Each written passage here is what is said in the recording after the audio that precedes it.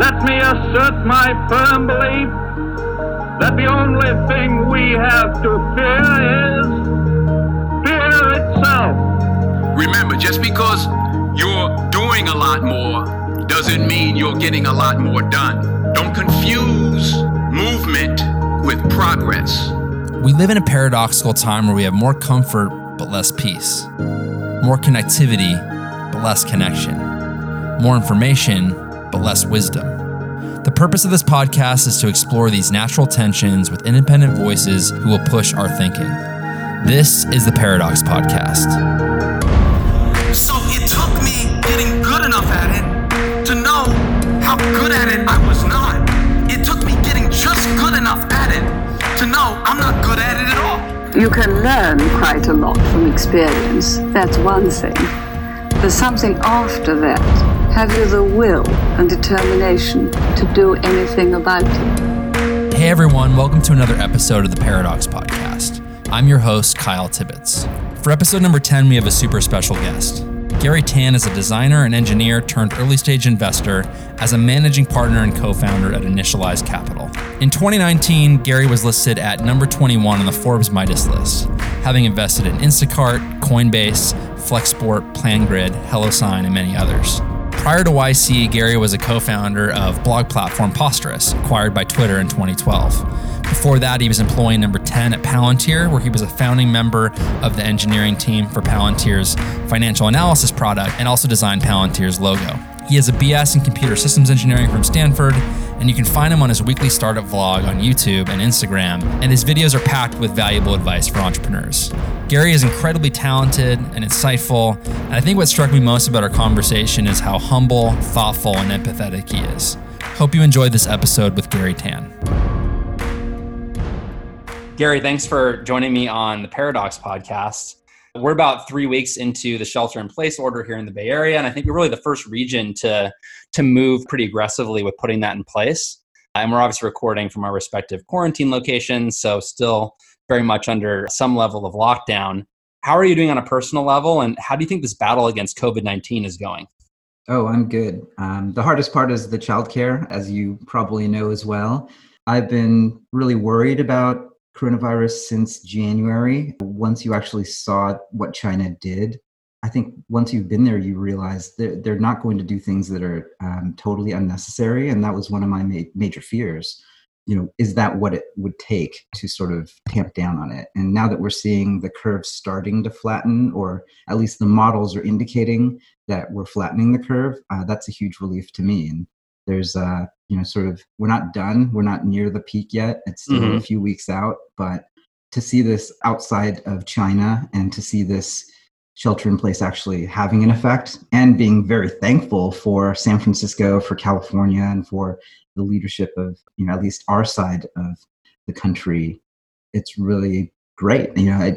Currently it looks like we will have enough ICU beds in California for the cases that are expected. And that means really, really great things for the people of California. And so that's the best we could hope for. Yeah, I share your sort of cautious optimism. I think that earlier on, probably in January and February, when I was following folks like Balaji and Scott Gottlieb that were doing really great citizen journalism, I would say I was more worried because it felt like these folks were sounding the alarm, but there was not any urgency at all within the general populace, within the media, within sort of the government to take this very seriously. And so I probably felt sort of most worried about COVID-19 in February as you saw kind of this train wreck coming, and we were totally unprepared for it. But then as the level of concern really ratcheted up, I felt more confident that we might have a chance at actually battling against it. And I think the thing that's so interesting is each city, each state almost has its own curve. And so we're seeing a curve in Washington State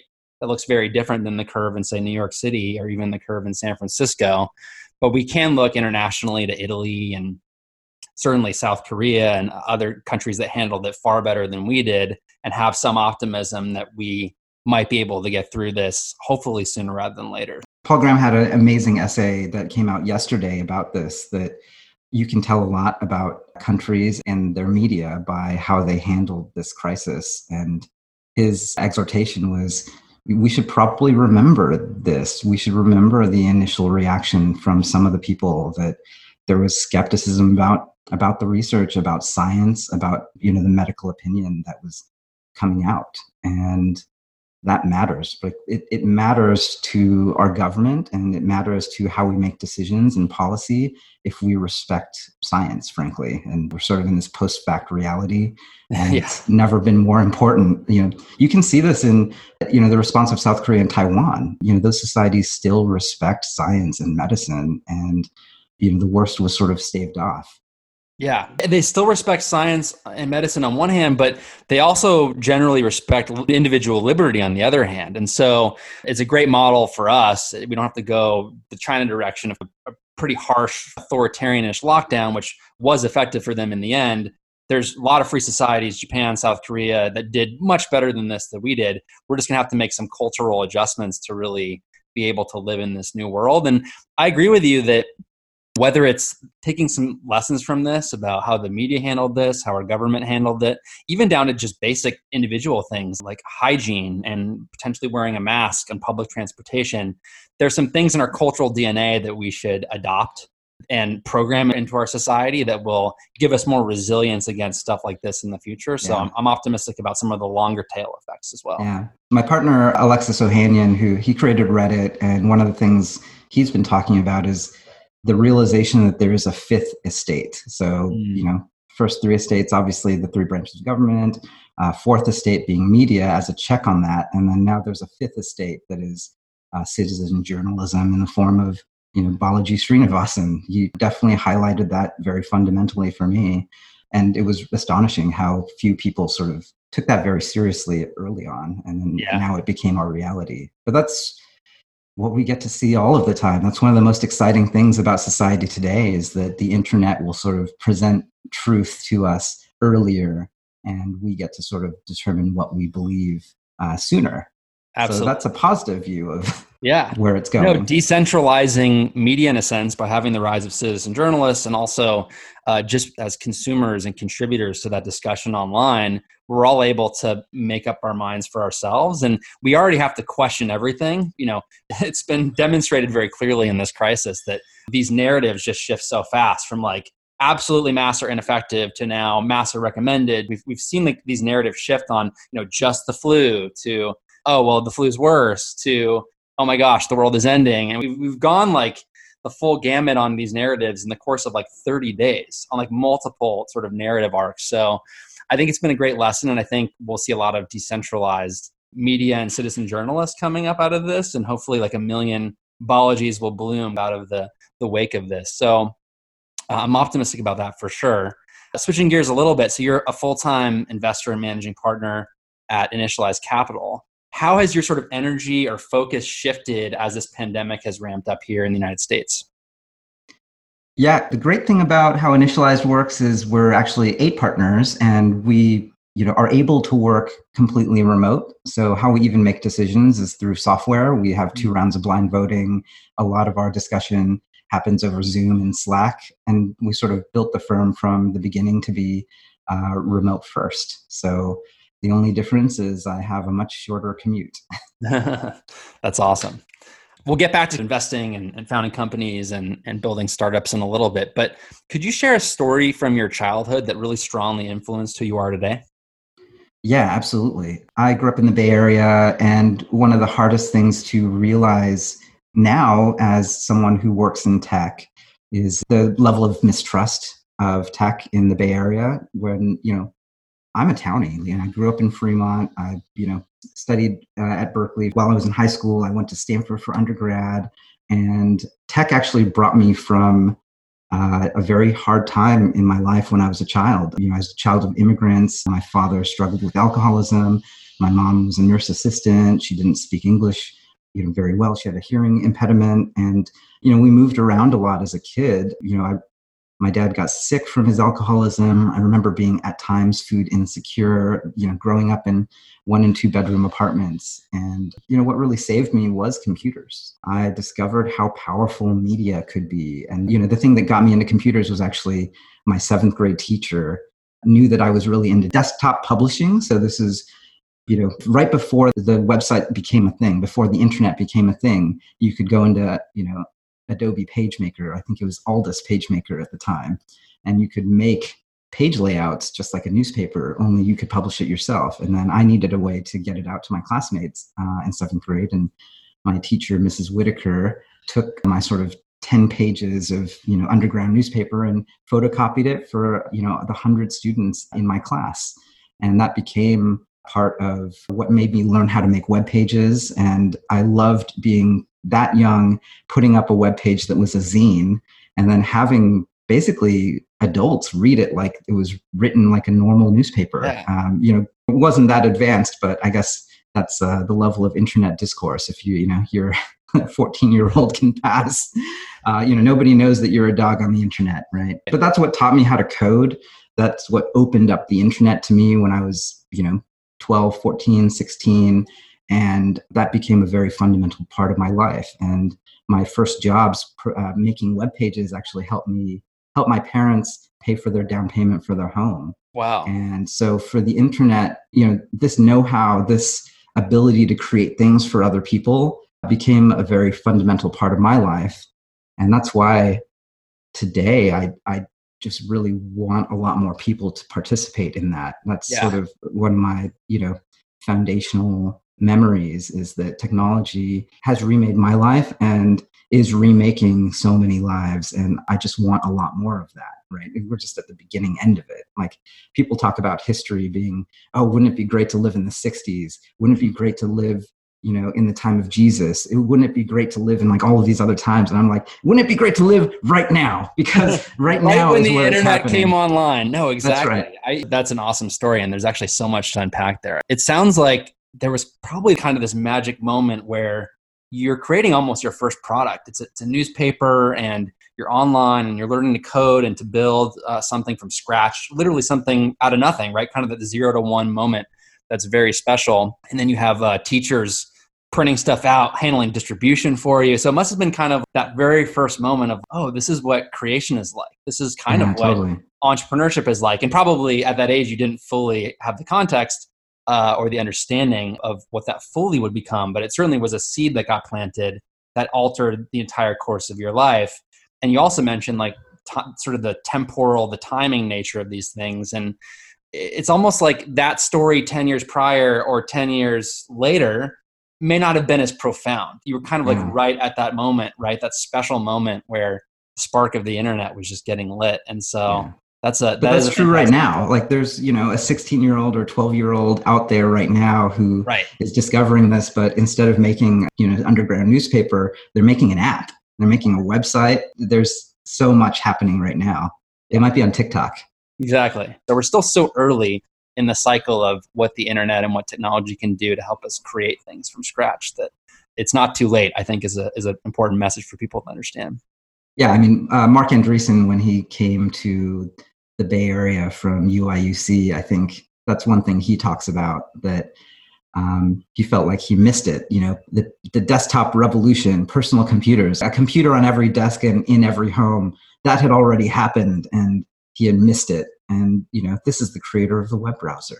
Yeah, it's good perspective, I think, to keep in our minds as we contextualize these things. So your background, obviously you started early on coding websites, and you have an engineering background. You were employee number 10, Palantir, founder of Posterous, which was acquired by Twitter.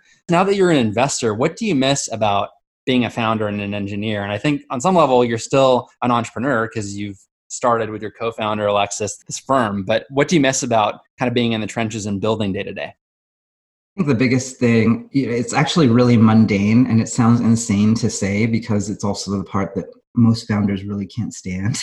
But I miss the cycle of getting an email from a real user who uses your software, and then it's broken for them, or it just doesn't quite do what they want. And being able to take that, go into the code editor, fix the thing, roll the website, and then reply within an hour, oh yeah, that thing, it got fixed. And I've actually ended up making some of my closest professional friends from that. People who we follow each other to this day from the kernel of that sort of moment. It's, really, really fast cycle times, and then building relationships literally through the software that you make is something I miss a lot. Yeah, I guess one of the most stark contrasts between being an entrepreneur and being an investor are the cycle times. Because when you're an entrepreneur, you're shipping stuff all the time. You're talking to customers. You're getting feedback, like you said, from people that are using your product. And the cycle times are crazy fast. And the learning curve as a result is generally steep. I think investing is tough because the time horizon on when you understand whether you're doing a good job is much longer. Sometimes it's 5-10 years before you even understand whether your investments are paying off. So you look at probably other signals to figure out if things are going well. What are some of the signals that you look at now to kind of keep you in that creative flow? Honestly, I am really blessed to be able to work with founders, period, because you get to see that story play out week to week, month to month.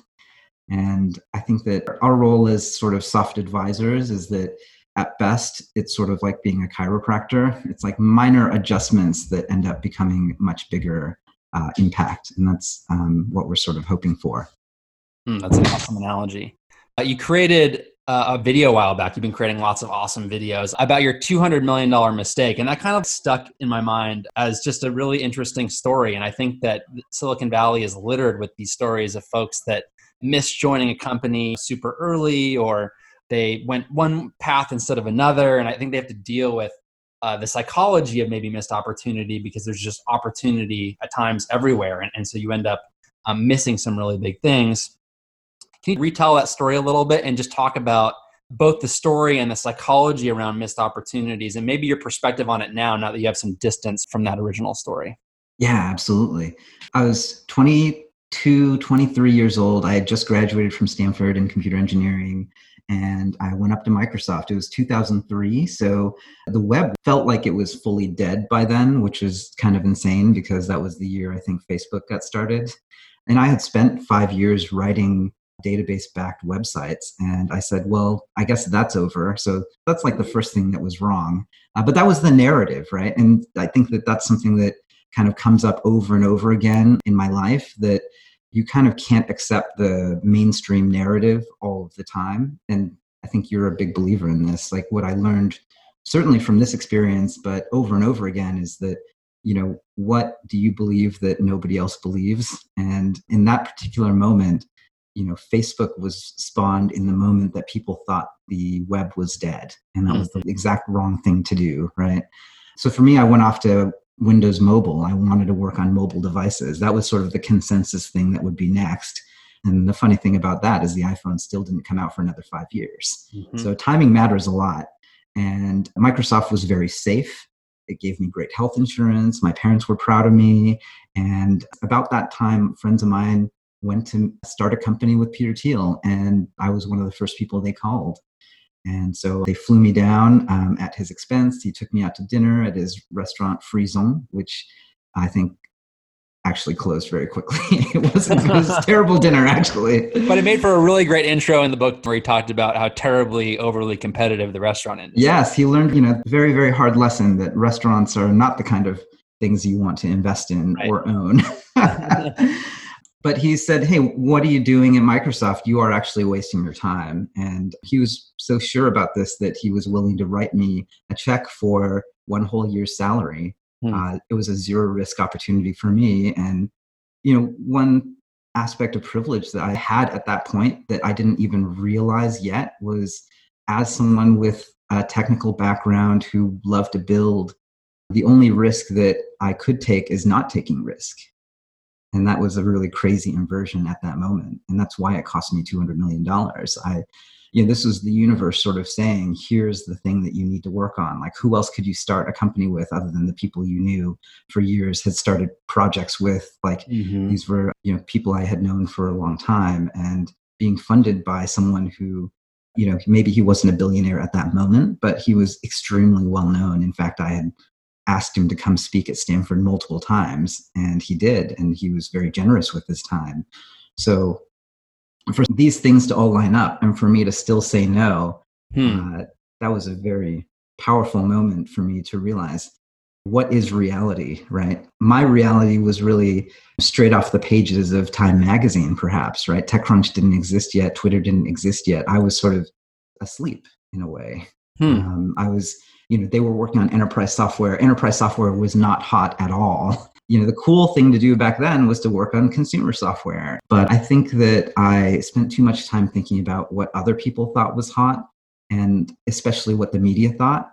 And the reality is all of those things are the lagging indicator. They're talking about exciting, interesting things happening in rooms that aren't being covered 6 to 9 months after the fact, right? And so, Palantir at that moment was exactly one of those rooms to be in to create the future. And that just sort of happens all of the time. Yeah. It's fascinating too, because it sounds like Peter Thiel was one of the best people that could have given that sort of message to you. Oh, yeah. Because, and obviously referencing 0 to 1 again, he talks about being in this sort of mimetic competition as a lawyer, like in law school, and then joining a top tier firm, and then finally realizing I'm competing in this game because society says I should, or maybe my parents are proud of me, or there's a scoreboard that I'm kind of operating against. And just finally realizing I just need to get off this escalator entirely, and I just need to walk out the door and go do something else, which again, with no media, with no cultural narrative out there to support that, that is a truly sort of original thought, or what people might call contrarian, to be like, yeah, the best thing to do is to leave your law profession, or to leave a really great job at Microsoft. So, Are you a fan of Westworld by any chance? You know what? I watched the first, I think, season or 2. I lost steam with it, to be honest. Ever since my daughter was born, it's been Moana and Frozen 2, and I know all the words to that. But I should get back into it because I do have an HBO now. So.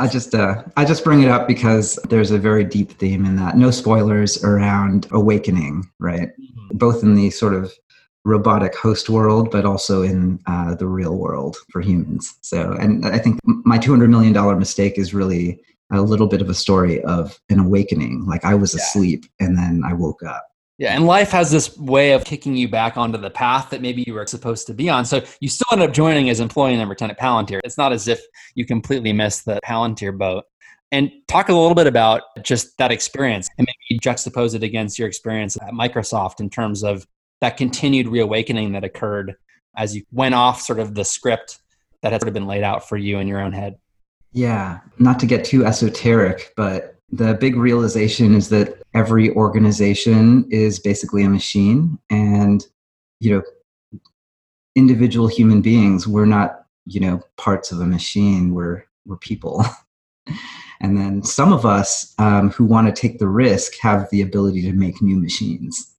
And that was what I got to see up close and personal. Palantir being worth, multi-billion dollars now, thousands of employees. There were definitely things that you needed to do early on. So what I learned was really how powerful and how important it is to create these new machines. Being a part of Microsoft was really being a cog in a machine that was built many, many years ago on the backs of a few very giant monopolies.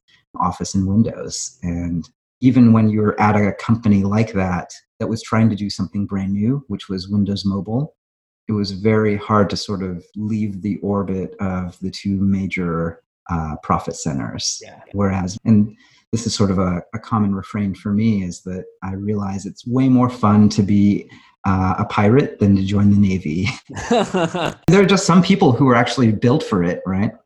Yeah, some people are built for the Navy, and some people have the disposition of a pirate. And so you have to sort of pick your lane on some level. And I think, like you said, there's so much inertia around a Microsoft or a Google or a Facebook at scale that it can be difficult to obviously launch new products there. And if you're someone who really likes that creative process and having a very blank canvas, it makes sense to sort of be drawn towards the pirate side of the ledger. Yeah, I mean, a lot of it comes back to pure agency. Again, the thing I miss the most about product at some level is that fast feedback loop. But then also the reason why I could do that is that I had 100% agency. Mm-hmm. And so if you want to create, it's, short feedback loop plus agency makes a really big difference. But that's also why it's very powerful to go and join a startup and get as much agency as possible and do that. And then that prepares one the most to be the captain of that pirate ship someday down the line. Definitely. Yeah, I love that we're continuing with the metaphor. Switching gears a little bit, can you talk about how having refugee ancestors that escaped other countries to come to the United States, how that's influenced your worldview? And do you think that having immigrant parents or being an immigrant yourself gives you an advantage when it comes to founding or building a company? Yeah, absolutely. So both my mom's side and my dad's side basically fled sort of the 20th century. I mean, Asia and China in particular was a very intense place to be throughout the 20th century. On my mom's side, my grandfather ran textiles factories in South China. Those factories he had to abandon, because of the Communist Revolution, and they fled to Myanmar, where they literally had to take whatever they could, turn it into gold, sew it into their pockets, and flee. And then they had to do it again from Myanmar when there was anti-Chinese rebellion. And that honestly is a part of my history and what helped me really understand Bitcoin very early on. We in the West have incredible privilege, and coronavirus sort of just poked that in the face just now that, hey, these things are all a little bit made up. Those in power don't have a complete crystal ball. Sometimes they don't act in the ways that they should. And that's sort of the world we live in. All of that really underscores what you get to do here in America. Yeah. At the end of the day, that's the beauty of coming to a free society. You can run a business the way you want. You have actual ownership and you have rights. And those are all things that we don't count as blessings nearly as often as we should. Completely. I agree. I don't have immigrant parents, but I think my sense just in meeting with and talking with immigrants across every part of society, from the Uber driver from Kenya to the founder of a company, I think the common thread or the connective tissue that I always hear is they just have such a deeper appreciation for the freedoms that we have here at a visceral, deep level. And I think that the disadvantage of being born here, and I guess I can say this as someone who was born here and doesn't have immigrant parents, is it's very easy to take it all for granted. It's almost like a fish doesn't know it's in water, right? Totally. That's its environment, and it just thinks that a free society is the default, when really it's, if anything, it's sort of the exception and not the rule throughout history. And so having parents, grandparents that lived through the 20th century, which the majority of it was actually pretty awful. It's probably one of the most horrendous in history. I think we tend to have historical revisionism, but yeah, it's just very easy to just completely lose gratitude around the freedoms that we have. And I think that's why gratitude is such an important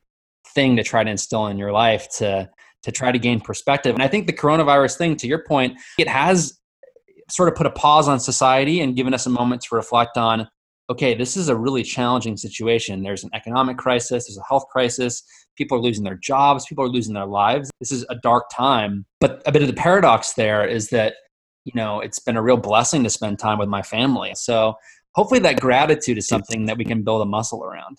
Absolutely. This is maybe a little bit of a connected question. It actually stems from a tweet that you fired off. I think it was at the end of last year.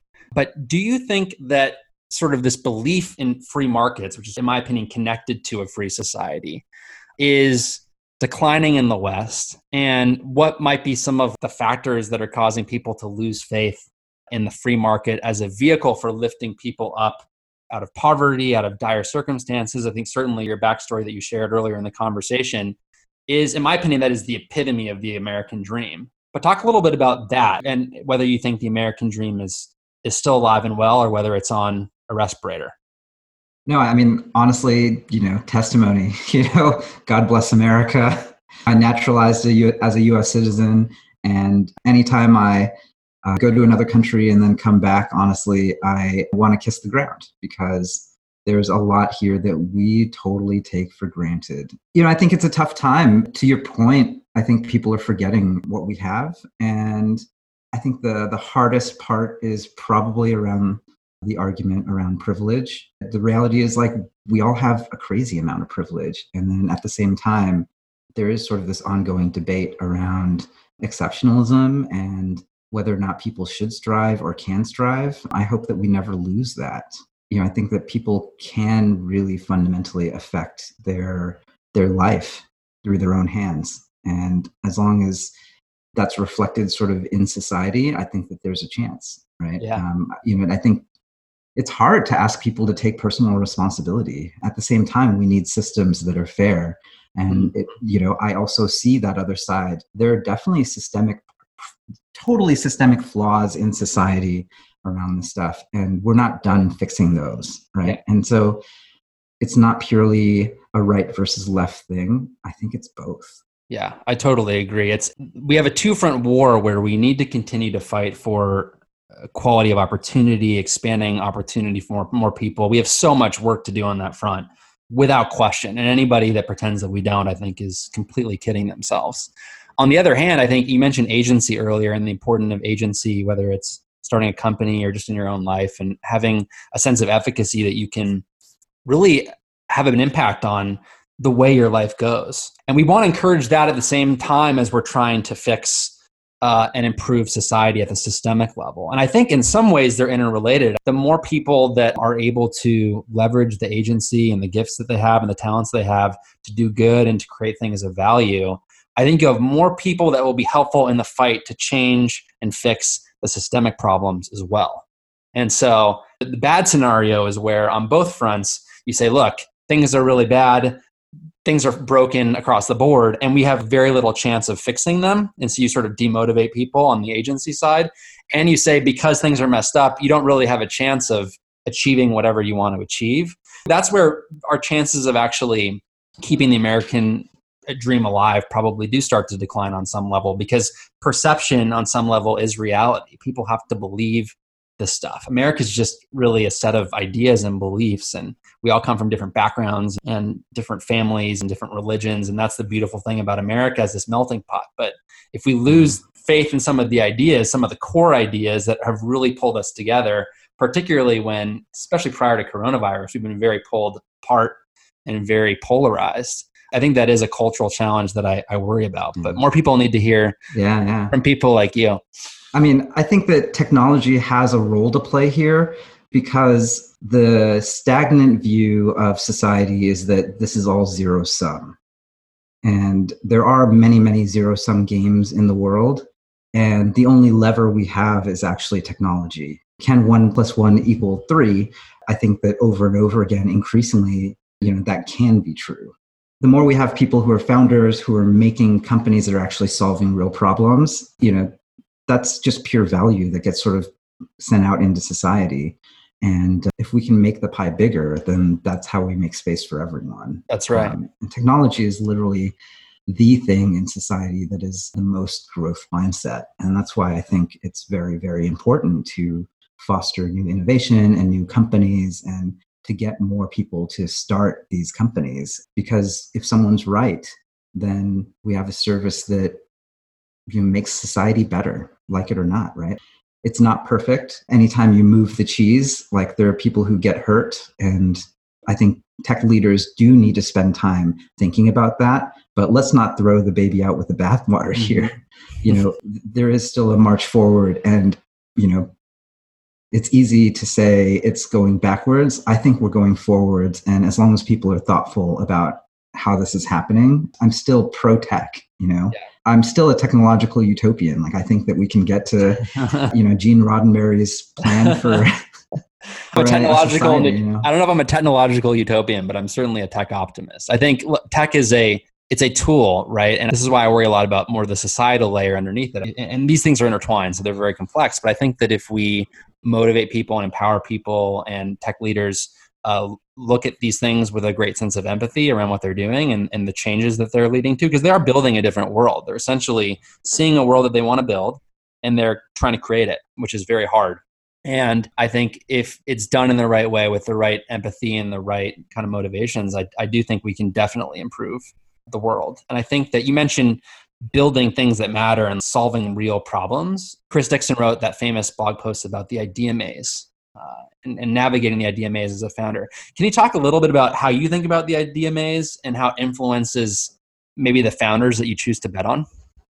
Yeah, I mean, I love Chris, and he was one of my angel investors when we were working on my startup in 2008. Such a brilliant guy. But the idea maze is really sort of a true north around this, because I actually posted a video this morning on, why now, why you, right? So actually taking a step back, the idea maze is fascinating because it sort of presupposes itself a tournament model. Silicon Valley starts off at the top with many, many people who are trying to start all kinds of different startups, solving sometimes similar or, same space type problems. And then they go off into the maze, and some of them hit a brick wall, and then the startup dies. And some of them make it all the way to the center of the maze and they win. And then you have a multi-billion-dollar startup. And so the salient fact of that is, can you tell what is going on with the maze based on who else has gone in and what have they tried? There's a great quote from Alcoholics Anonymous at the end of the day that's, insanity is doing the same thing over and over again and expecting different results. And so this is probably the thing that I've been spending a lot of time trying to figure out how to solve. I'm definitely trying to address some of the obvious dead ends in the maze through my YouTube channel. The basic problem, if you look at 10 startups that fail and one startup that succeeds, is that it's actually very hard to disentangle the quality of team or lack of skill from the lack of execution. And then there's a whole timing piece. So there's so many different variables that this is very much an art and not a science at all. The closest thing to a solution that I've been thinking about doing is some sort of open knowledge graph or sort of ontology for all business activity, maybe rank ordered by, US GDP. And so you could sort of tag every startup and the amount that was raised. I mean, Crunchbase should probably do this. And then what you need to do actually is, like starting to map the idea maze a little bit. That's right. If you can map the maze through time, that would actually help founders a lot. It would probably help VCs a lot. And that's sort of treating the startup game as almost a research project, right? Yeah. But that framework is super useful because it actually gives you parameters to make the situation better. The bad version of this in Silicon Valley is, again, a tournament model, not that different than trying to become partner at a law firm, right? It's, grist for the mill. I often worry about this because that's the part that I think is zero sum, and that's not the world that I want to live in, right? I love your idea of, and maybe this is part of the motivation, like you said, with your YouTube videos or trying to map the maze a little bit, is it's very high leverage if we can get all the folks that are either founding companies or building companies or thinking about doing either of the two to have a higher resolution picture in their mind of how to navigate the idea maze. Because if you can propagate that across a network of people, not just in the Bay Area, in sort of the core of Silicon Valley, but across the world, you have more entrepreneurs and founders that have a better chance of building the right thing. And in a non-zero sum world, there's many people that can get to the middle of the maze and win. That's right. It's not, I get there first or you have to lose for me to win type of thing. And so it actually seems very high leverage to create something like that and to do it from the standpoint of not trying to maybe build a company or monetize it per se. Maybe there is a company there, maybe there's not, but just to do it to improve and up-level the whole ecosystem. Yeah. I mean, the thing is, this is already happening in the minds of VCs across Sand Hill and around the world. And then everyone has their incomplete maze. Yeah. They only see, the pitches that they take. I think that that's why this is one of the most interesting times to live in the world to date, because what the internet and what software lets us do is transcend basically the individual, right? The limitations of, I only have 120 hours of wakefulness times 365 times however many years I get to be on the earth. And the internet and software done right allows us to bridge that across many people. Yeah. The way bees build like a hive or something like that, you can all contribute to something that is a multi-generational, durable knowledge source that can be passed on from generation of creators and entrepreneurs to the and that's the most meaningful thing you can do in your life, right? Yeah. The great quandary in life is that, the more free you are, the fewer sort of dependencies you have on other people, the more disconnected you are from them, and vice versa. That's why man's search for meaning is often about being a part of something greater than themselves. Yep. And we live in this time now where that is literally what is happening using software. Yeah, that's a really good point. I hadn't even connected those things before, but that's a great reference to man's search for meaning.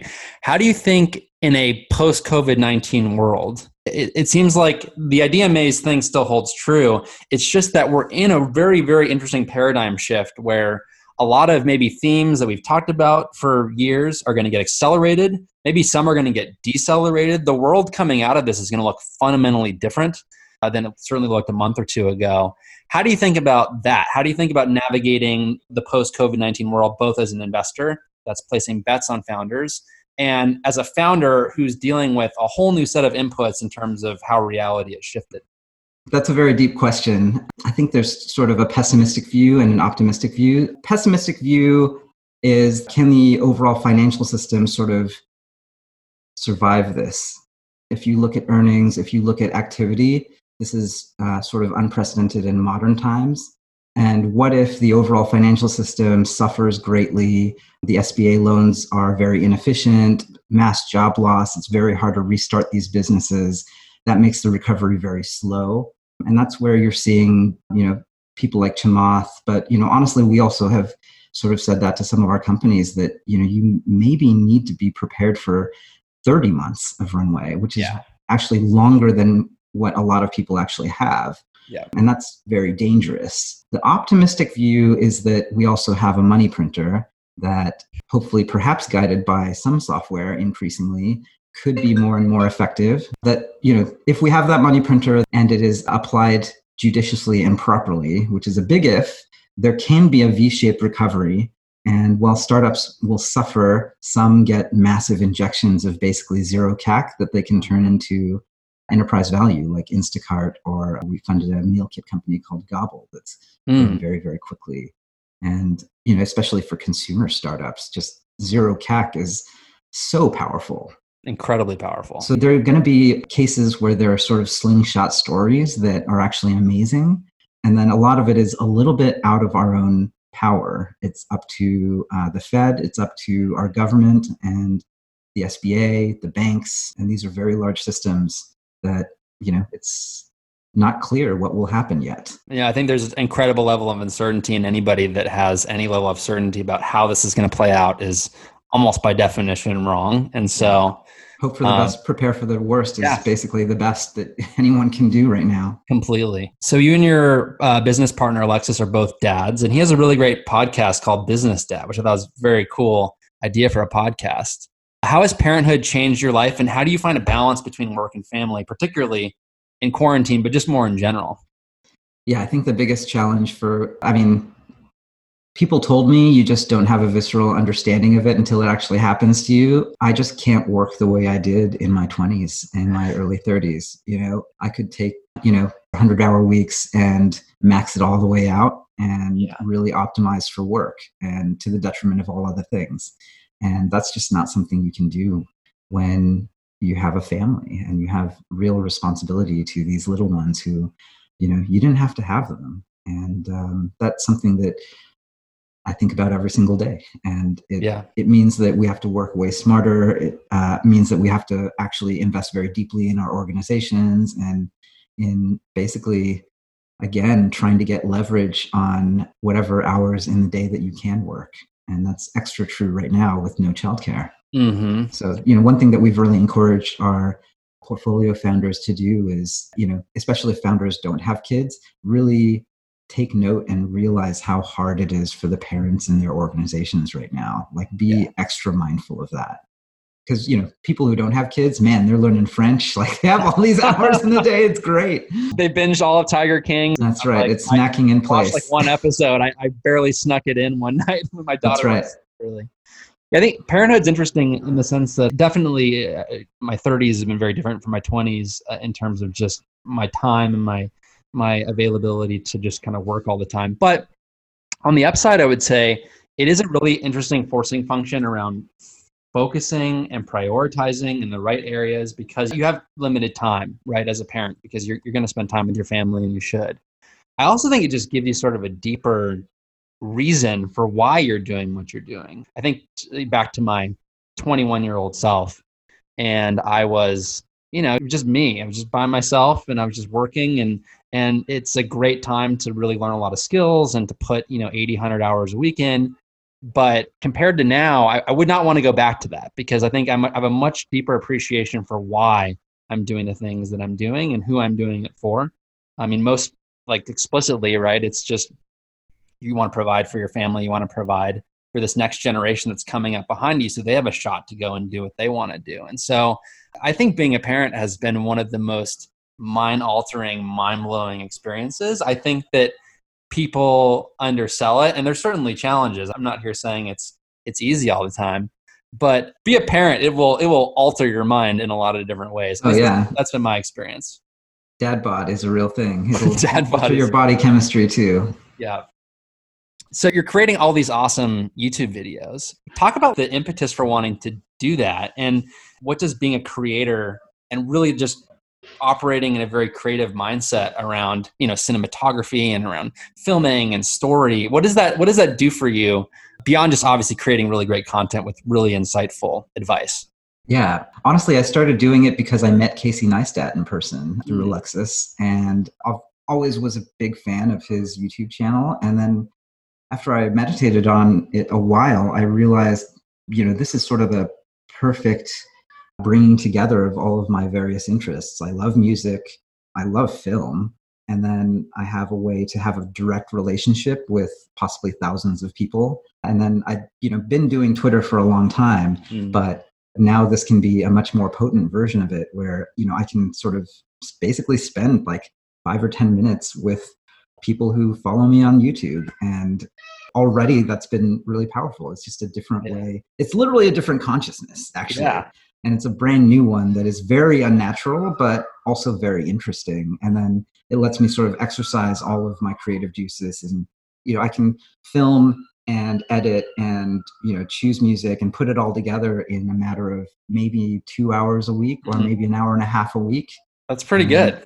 It's a really great way to scale yourself, right? Because you're having conversations with founders and you're talking with people on Twitter, but the video is almost like the deep cut. I mean, you'll share something on Twitter, and Twitter's great. I love Twitter as well.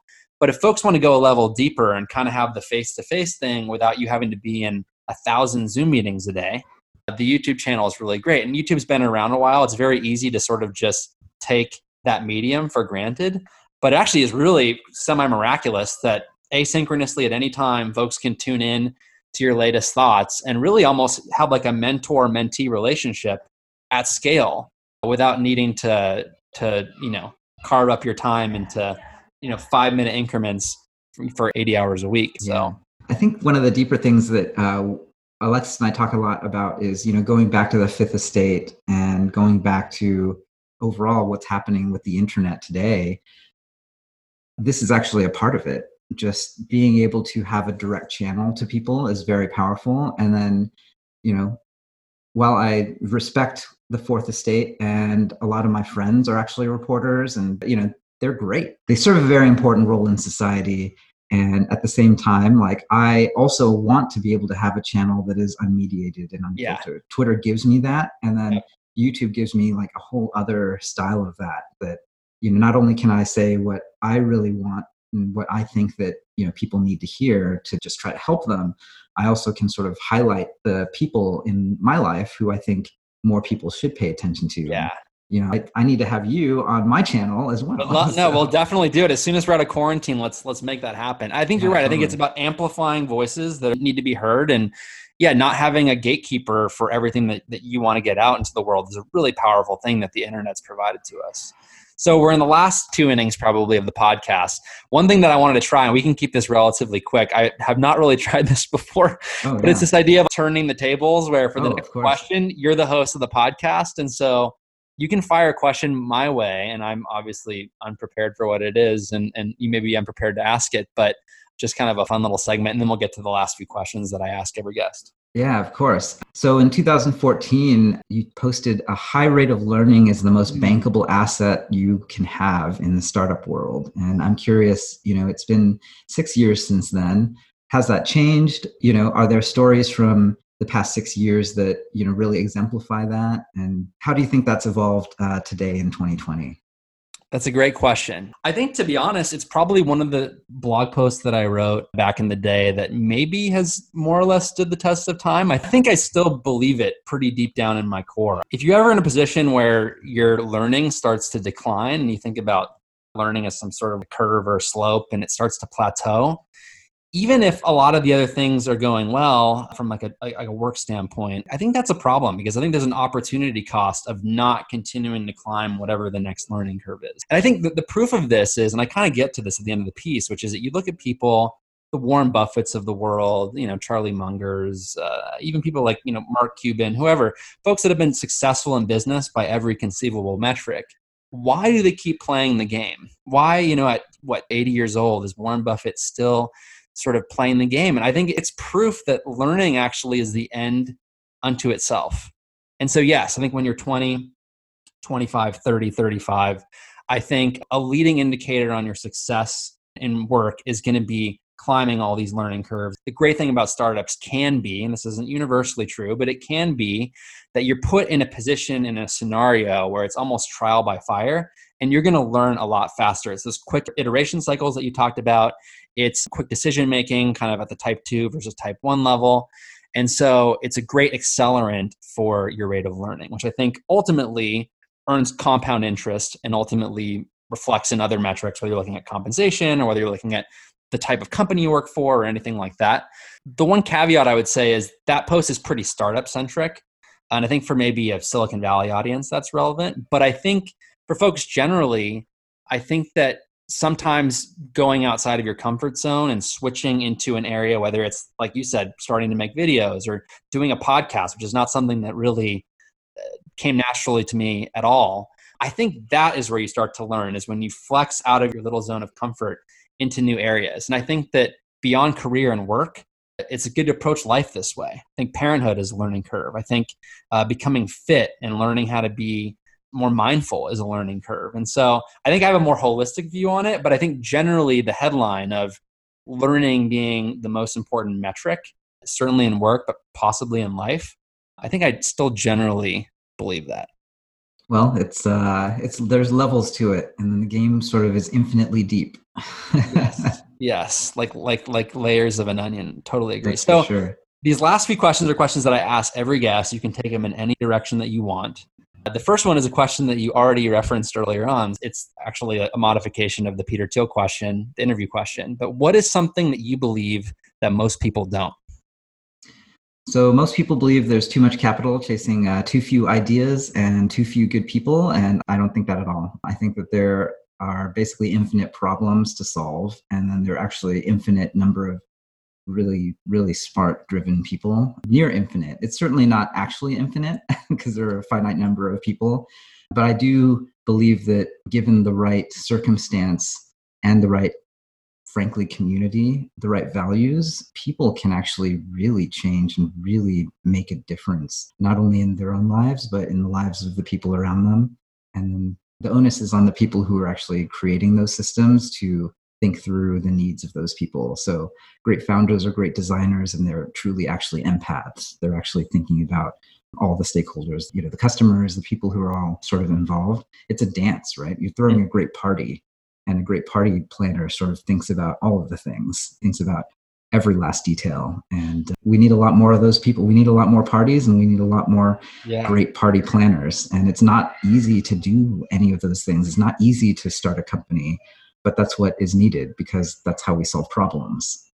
Yeah, the too much capital, not enough ideas to deploy it against is a meme that's pretty broad-based. I mean, you hear it all the time. And I think that obviously we know each other kind of through Twitter, and I followed you for a number of years. But in this conversation, really what I'm hearing is that a big part of your life's work, whether it's through investing in founders through Initialized or building companies previously or doing the YouTube channel or sharing ideas broadly and freely, is around this idea that, look, there's a lot of people that can build really great things. It's not as limited as we think. The ceiling is much, much, much higher than we can even imagine. And so by empowering people, either with advice or with capital or with a word of encouragement or with an idea and insight, it's actually executing against that belief that most people don't hold. So that's super cool how intertwined that belief is with what you do. That's the life work. That's what I signed up for. Yeah. But it's testimony. Like, this stuff changed my life. And I believe, and I see it. I see it over and over again. They're just amazing people who are doing things that really matter. And it's not all that, obviously, but let's not throw the baby out with the bathwater, right? There are bad actors in Silicon Valley. There are founders who are just in it for the money or the power. And, that's always been true in society, but there are the good ones out there. Look for the helpers, look for the builders. That's awesome. I love that. What's a problem that you're concerned about that most people are not? I think going from very little privilege to a lot more after graduating from Stanford. I realize now how much the credential matters. And then the danger is that there's a credential trap then. So if you didn't go to the right school, or you didn't get in through some application process, you didn't get into YC, these are things that are gates to society that close people off from the futures that they want to have. And I think that's a very profound and dangerous thing in society. Yeah. So I don't have a solution for it, but this is actually a fundamental theme of Westworld too. It's that people get, sort of trapped, and there needs to be a way to both awaken, but then escape.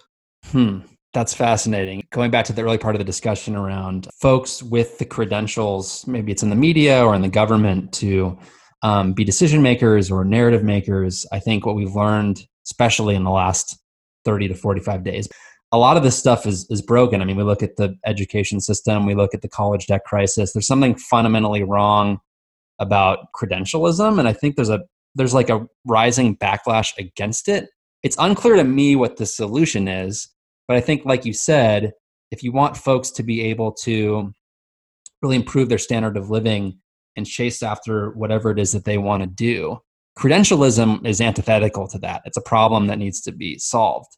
And it means that a lot of the institutions that we have, whether it's, some of the four-year colleges, or whether it's some of the media institutions, or whether it's certain aspects of federal, local, and state government, that's going to need to change. And I don't know what shape it's going to take. I have no idea, particularly now. I'm probably less certain now than ever on how that's going to shift. But I think the thing that I'm certain about is that it's going to need to shift, because these old templates, these old models for how we help people improve their lot in life, a lot of them are not working. So Thiel talks about this recently. I think in the last year, he talked about how some of the top colleges are, I won't name names, but they're actually like lines for a nightclub, right? Yeah. And Studio 54, I think, is what he calls right. Harvard, which I think is hilarious. Why can't those credentials actually expand by a lot? And especially with the internet, there's no reason why it can't. It's just literally, it's the nightclub thing. It's like, if everyone's in your nightclub's not the hot nightclub. So we're gonna have to figure that out as a society. Last question: what is the best piece of advice you've ever received? This is pretty easy, actually. When I was 16 years old, I interned at actually one of the first digital agencies in San Francisco called Adjacency. The founder of that firm, Andrew Sather, ended up selling that company for, I think, $50 or $80 million to one of the public digital agencies. And the coolest thing is he worked on the first Apple online store. And I learned how to write Perl and write database applications working at that firm. And I asked him, well, you started this. How did you get all these people to work for you? And how did you do all of this? And he took me aside and said, well, you're an engineer right now, and there's going to be a really big impetus from every part of your life. It's the guidance counselor to your professor to your parents to put down one title on your resume. And I encourage you to not allow that to direct how you actually live your life and how you study and what you try to do. So you're not, a Perl database backend engineer. Learn design, learn front-end engineering, learn marketing, learn sales, be a study of human psychology, be a study of media, be a study of business, of corporate finance. Like, there's no task or discipline that is beyond you. You can learn it all. And if you want to be CEO, you actually need to be able to do that. You don't have to be the best at all of those things. You should probably be great at a few of those. But if you can understand and manage all of those functions, then you will truly be fit to lead. I think that's fantastic advice. Sometimes there is a cultural pressure to put people in boxes. We like to categorize everything. I think we over-categorize things. And so to truly just break out of that and just say, you know what, I'm not going to be put in a box is a very liberating thing. And I think we want more people to do that. I think the more people that do that in society, that just break the mold and continue to break the mold, the better society becomes, because people are actually gravitating towards their true north and their true talents. So I love that advice. That's fantastic. I'm not a number. I am a free man. Exactly. So if folks, particularly early stage founders, want to reach out, what's the best way for them to get connected with you? So right now I am open DMs on Instagram. So that's sort of the best way to get in touch. Hit me with a follow and DM me anytime. Awesome. Well, Gary, this has been a fantastic conversation. Really, really, truly enjoyed it. And so nice to actually connect face to face despite being in quarantine after several years of going back and forth on Twitter. But thanks for carving out time. I really, really appreciate how generous you were with your time today. Thank you so much for having me. We appreciate you taking the time to join us for this episode of the Paradox Podcast. We're aiming for commute-length conversations with original thinkers that will push your perspective and pull you into the marketplace of ideas. If you're new to the podcast, we encourage you to check out our previous episodes.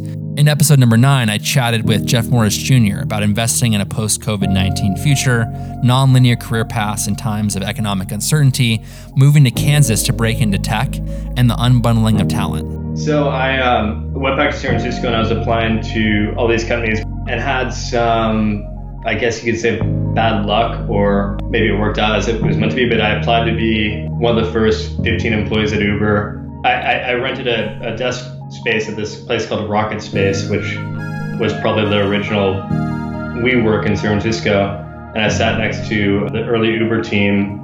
I had the table next to me and I applied to join their team, made like a 50-page deck and they wouldn't interview me. Applied to Twitter, where my brother-in-law worked. I think I would have been like a top 100 or 150 employee there, didn't get that. And then applied to Airbnb as like a top 50 employee and didn't get that. And so I was kind of like, shit, like I found a lot of good companies. I wish I was an investor back then, but... Yeah, clearly a knack for identifying good companies early. That was a good sign. That was a special time period too. I would say there was more white space. But then I went to South by Southwest and met this team from a company called Zarly, which had just raised like $1 million the day before at a startup weekend in LA from folks like Ashton Kutcher and other people. And it was just a really exciting idea. I followed the hiring manager on Twitter. He posted a job. I was the first person to apply at 2 a.m. Got on the phone with them the next day. They hired me to a 2-month contract, depending on me moving to Kansas City within 24 hours. And I just said, fuck it. I'm going to go do this. At least I'll be in the tech industry and then I can kind of figure it out from there. And ended up staying there for about over 3 years. But that was how I got my job. It wasn't glamorous. I had to move to Kansas City to break into tech. And I think it's easy to like see people on Twitter and think they're different from you, or they, it was like, the path was like much more obvious, but for me it was like the least obvious path to getting where I am now. A quick housekeeping note, we just launched a new website for the podcast at paradoxpodcast.co, which will have all episodes and everything you need to know about the podcast. If you enter your email address and subscribe, you'll get new episodes sent directly to your inbox 1 to 2 days early. And you can always drop us a line on the contact form. We read every single message and really value constructive feedback. That's a wrap for this episode of the Paradox Podcast. If you'd like to connect, you can follow me on Twitter at Kyle Tibbetts. If you enjoyed the episode, please rate and review us on iTunes to spread the word. And until next time, take care of yourself.